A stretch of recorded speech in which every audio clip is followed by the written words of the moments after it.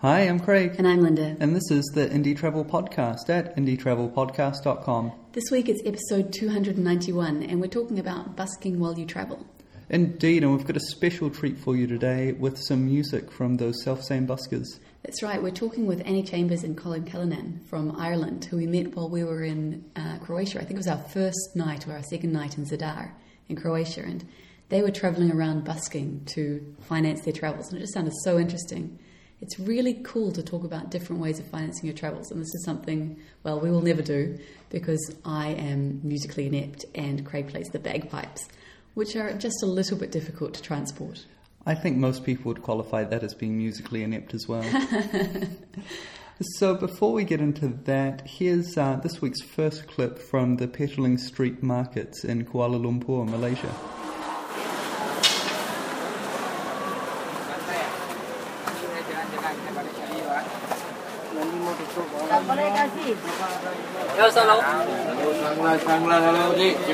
Kacamata. Halo, Opti Ahuya. Hello, Opti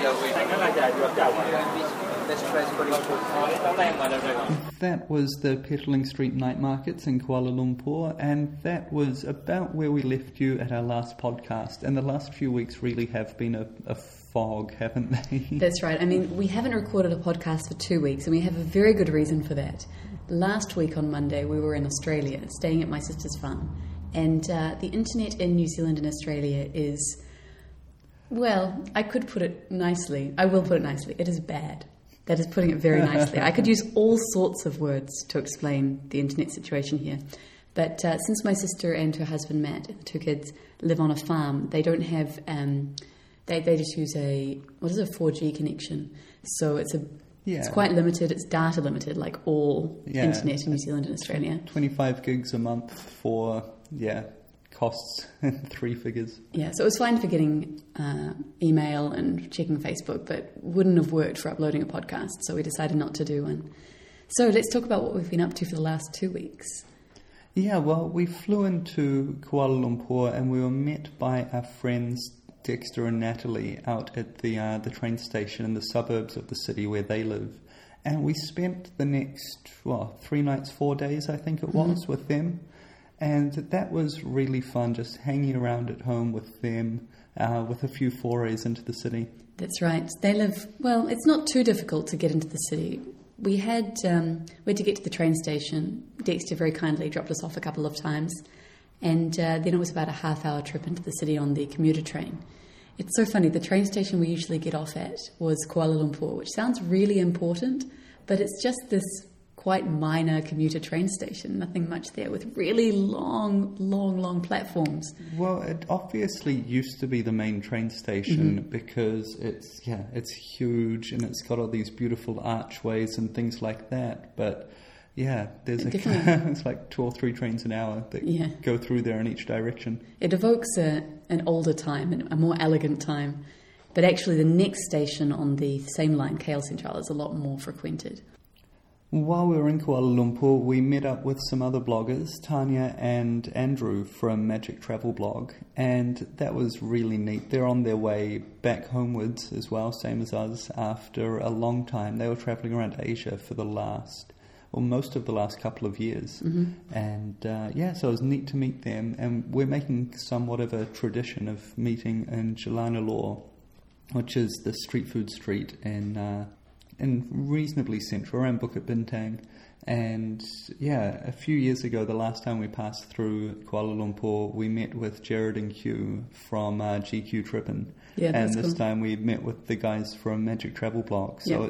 So who will it be next time? Kuala Lumpur, Jalanalore, meet some travel bloggers, eat satay and chicken wings. The other tradition we've kind of developed is going to the Central Market and having a white coffee at Old Town White Coffee. Now, Craig doesn't drink white coffee, and this particular coffee is very sweet because it's made with beet sugar.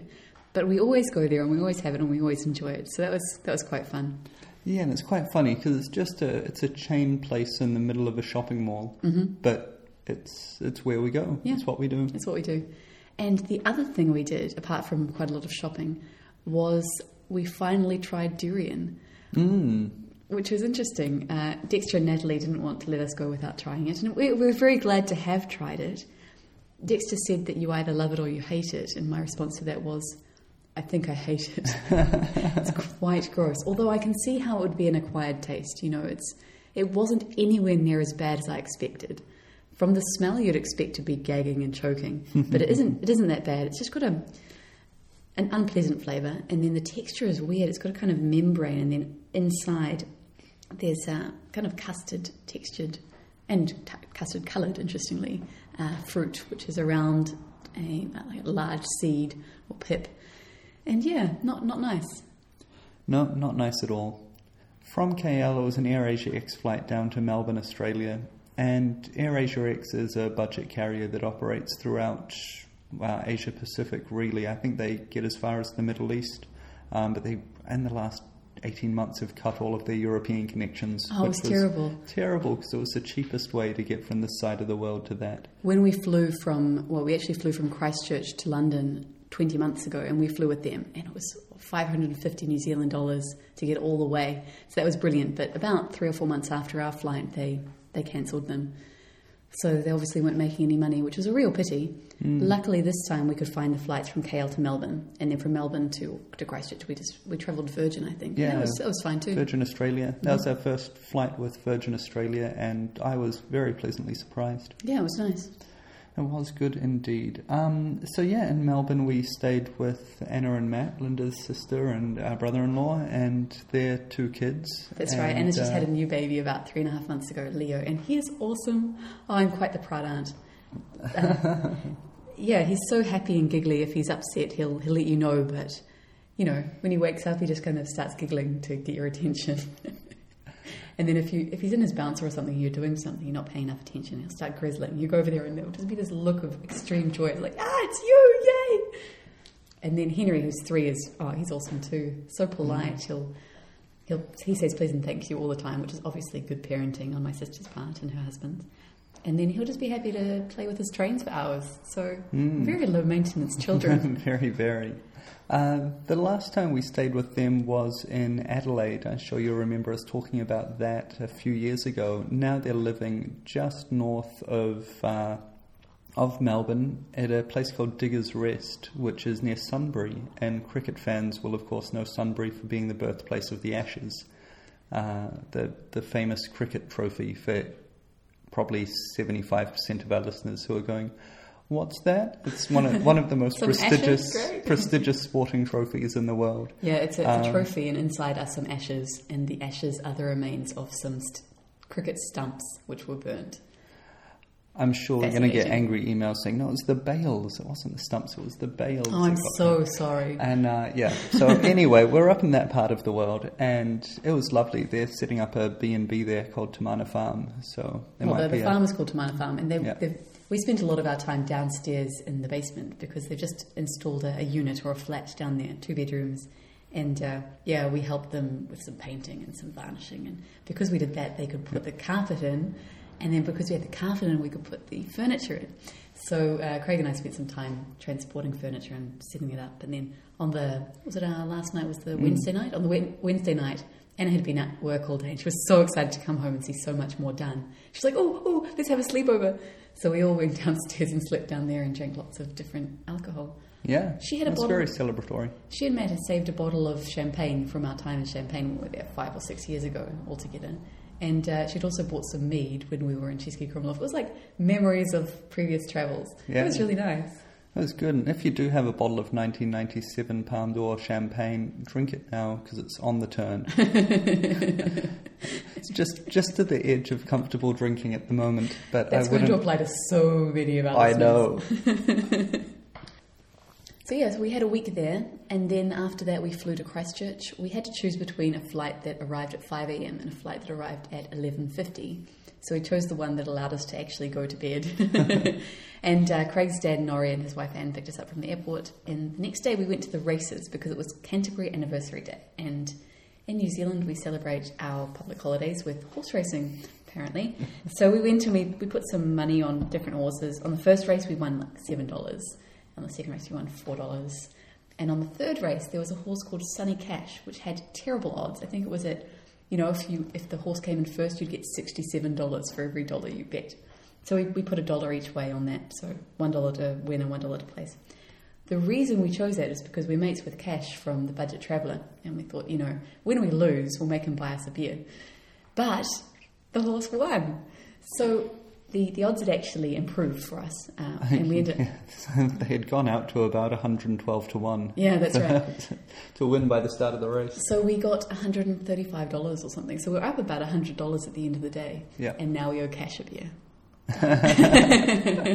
Tragic. What else? Wow, we had a bit of a family and friends barbecue, and seen a few friends, drove into the middle of Christchurch. You'll remember that Christchurch has been heavily affected by large earthquakes over the last 4 years or so. Mm-hmm. And last time we were here, the central city was really blocked off. There's a red zone, which is where most of the buildings were damaged or really had to be demolished. They've opened that up now. There's quite a lot of buildings still behind fences. And the fences are really nicely decorated. I thought that was quite a nice thing to see. But at least you can walk through the centre now and you can see the cathedral, which was very badly damaged. And we also stopped in at the Cashel Street pop-up mall called Restart. And I really love this. It's all containers that have been turned into shops and cafes.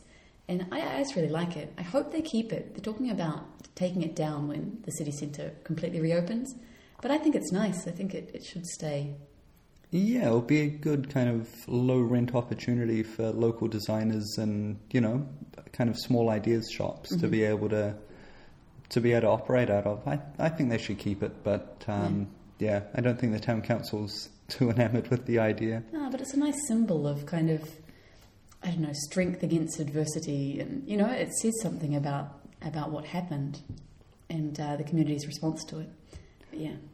Well, I'm sure we'll be talking about New Zealand a lot more over the next little while. So we're going to move on into our feature now. And to begin, we're going to be playing you some music from the people that we're going to be interviewing. Here's a little clip from Annie Chambers and Colin Callanan.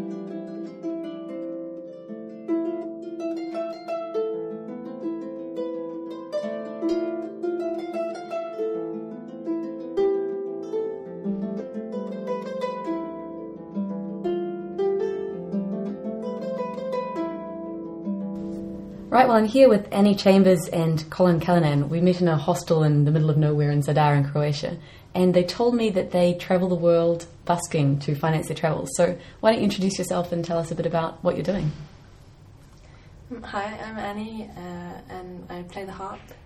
I've been playing since I was quite young, and the last few years I make a living just playing the harp, mostly busking and doing some weddings.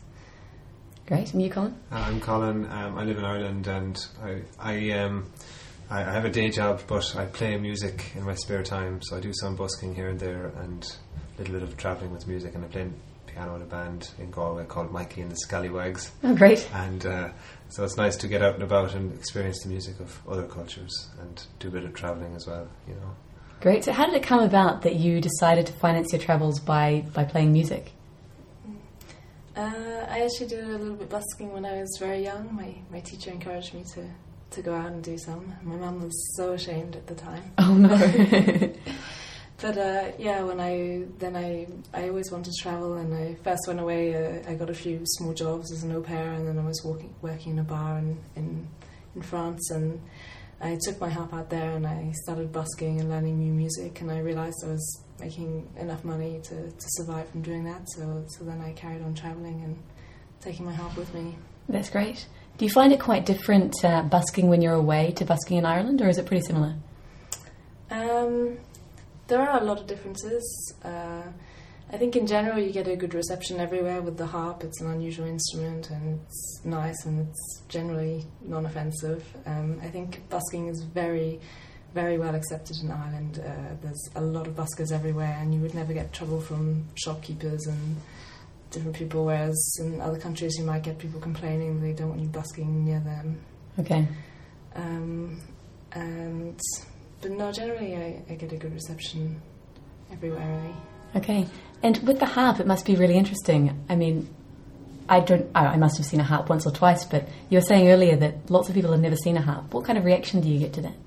Yeah, I get a good reaction from that. A lot of people are very surprised to see the harp, especially busking, and they ask about how you get it there and so on. And also that I actually play a lot of unusual unusual music for the harp. I play a lot of film music or pop music that most people never play on the harp. Okay, great. And we'll hear a bit of that later on, so that'll be great. You mentioned just before that people ask how you get your harp there, and that's a really good question. I mean, if you're travelling with a harmonica, it's pretty easy, but with a harp it must be quite a challenge. It is, yeah. It's quite heavy and it's annoying to carry around, so I just have to travel very light and in every other way. And yeah, sometimes I buy cheap flight tickets for it and so on, or often I take very long bus and train journeys to avoid flying, but yeah. Do you have to buy a seat for it, or can you just check it in as luggage? I can check it in, but it's been damaged before, so when the flights are cheap enough, I try to buy a ticket for it. Okay, great. And you play the mandolin. I suppose you don't have so many problems with carrying it around. No, it's easy.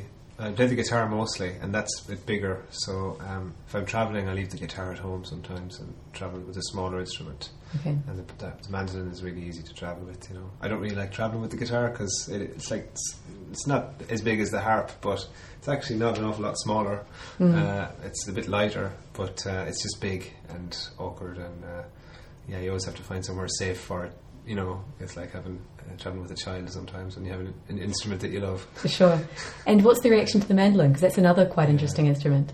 Yeah, the reaction is good. In Ireland, I haven't been playing it that long, really, but I played it in Irish sessions, Irish music sessions. So in those sessions, there isn't much of a reaction because it's not that awfully rare, I suppose, in a session. But on the street, not many people play it on the street. So yeah, some people will be quite interested and will listen and come up and have a chat to you sometimes.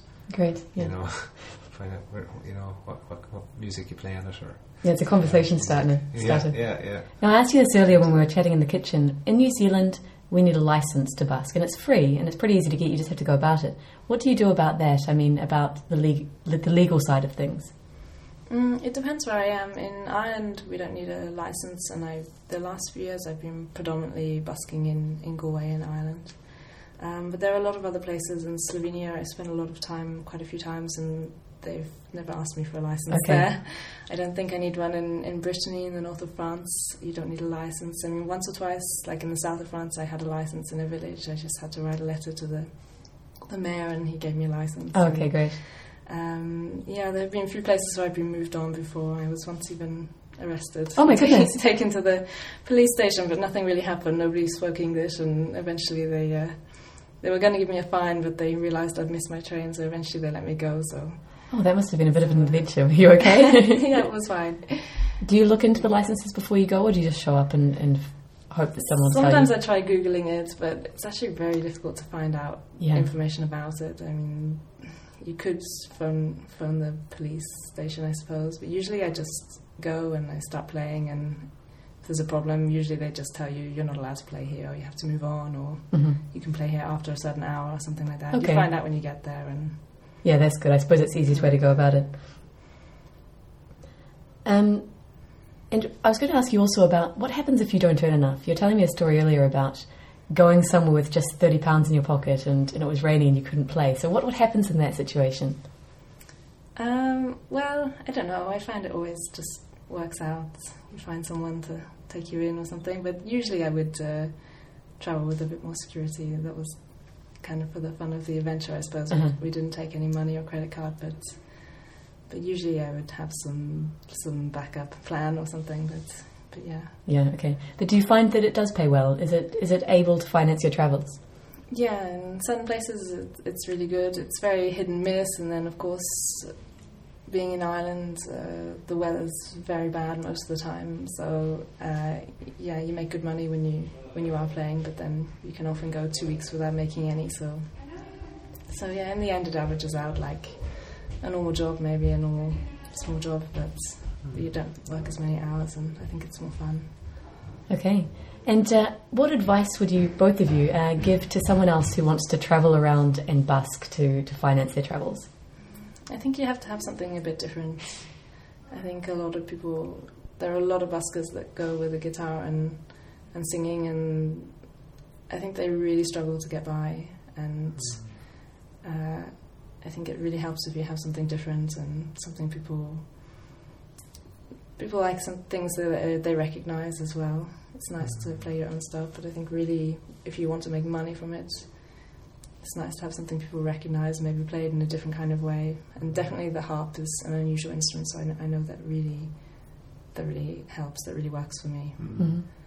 Yeah, so it's almost like a YouTube video. There are thousands of YouTube videos, but how many of those videos actually generate revenue for people? That's true. So if you can find something that really captures people's imagination, if it's really interesting, and if it's something a little bit different, but you put your own stamp on it, and it's enough to keep people's attention, then what will happen is when you're busking, you'll have maybe a crowd of people watching, and people will stop, and then more people will stop. If a few people stop, then you'll have more and more and more stop, and then when that happens, you know that you're going to be okay.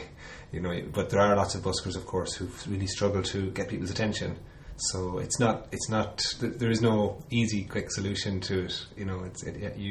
Your best thing to do is to practice in your own country, or where you live, and see. Okay, can I go out and actually, make enough to survive for a day doing this? I think you just need a lot of personality as well, because some people are doing things.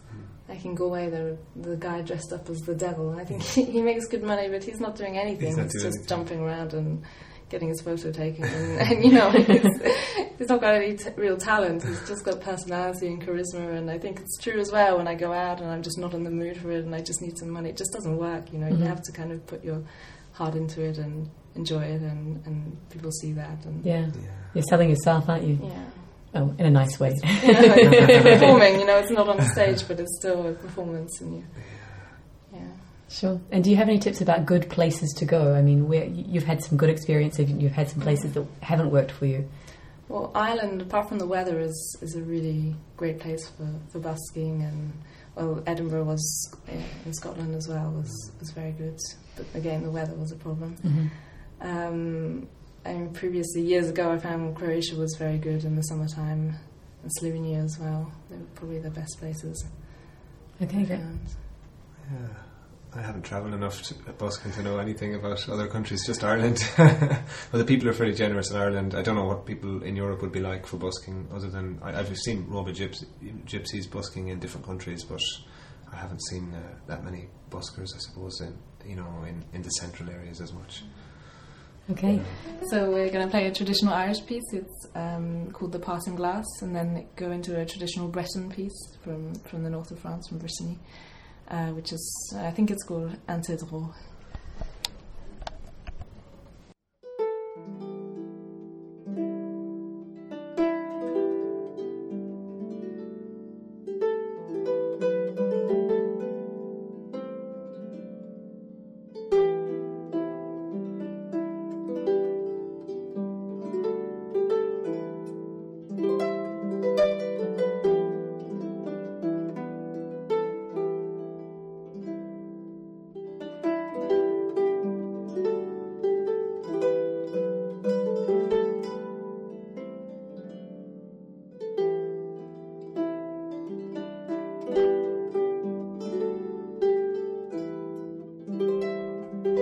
And the indie travel tip of the week this week is sporks. That's right. We love sporks, and I think that if you can choose one implement to take with you, then a spork is a really good idea from Light My Fire. We've had them with us, I think, ever since we started travelling, and it's one thing that has lasted the distance. We'll be talking about gear in the next couple of weeks, but this is one thing that I think deserves a special mention, partly because on Facebook recently, I don't know who it was, but a friend of a friend got married, And they had sporks as their wedding gift, when people were at the reception and you went to your place and you had a little gift. And I thought that was a brilliant idea because it's practical and beautiful. They had, I think, a pink one and a blue one tied together with ribbon to symbolise the union of two people, whatever. And I just thought it was really nice. They're sporking, are they? So for those wondering what an Earthland is talking about, a spork the ones that we use are a plastic implement, and they have a spoon on one side, and then where the handle is, that turns into a fork on the other side. And the Light My Fire ones also have a little serrated edge at the end there, so you can do some very, very basic cutting with it. Like you can hack through a piece of bread. Yeah, soft cheese, softer cheeses you can get through. But I wouldn't try using it to cut down firewood. This is no Swiss Army knife. No, but what's perfect about it is that you can carry it on board. So we have had our sporks in our carry-on luggage for 8 years, or maybe only for 4 years, and we've never had any questions about them. So even though they have a knife section, they do tend to break after a while, especially if you have them in a quite heavily packed carry-on bag. So we've gone through 3 or 4 on our travels, but yeah, they're pretty resilient, aren't they? Yeah, they cost €2 to €4 to replace anyway, so it's not too expensive. And in terms of usefulness, they're right up there. We'll have a link to that in the show notes. And of course, if you're doing your Christmas shopping already on Amazon.com, please do help us out by booking through our link. We'll make sure that is up nice and high, maybe in the header over the next month. And that really does make a difference to our bottom line and help us keep the podcast going. Yeah, we really like it when you buy through us. Well, that's us for this week. Until next week, travel well.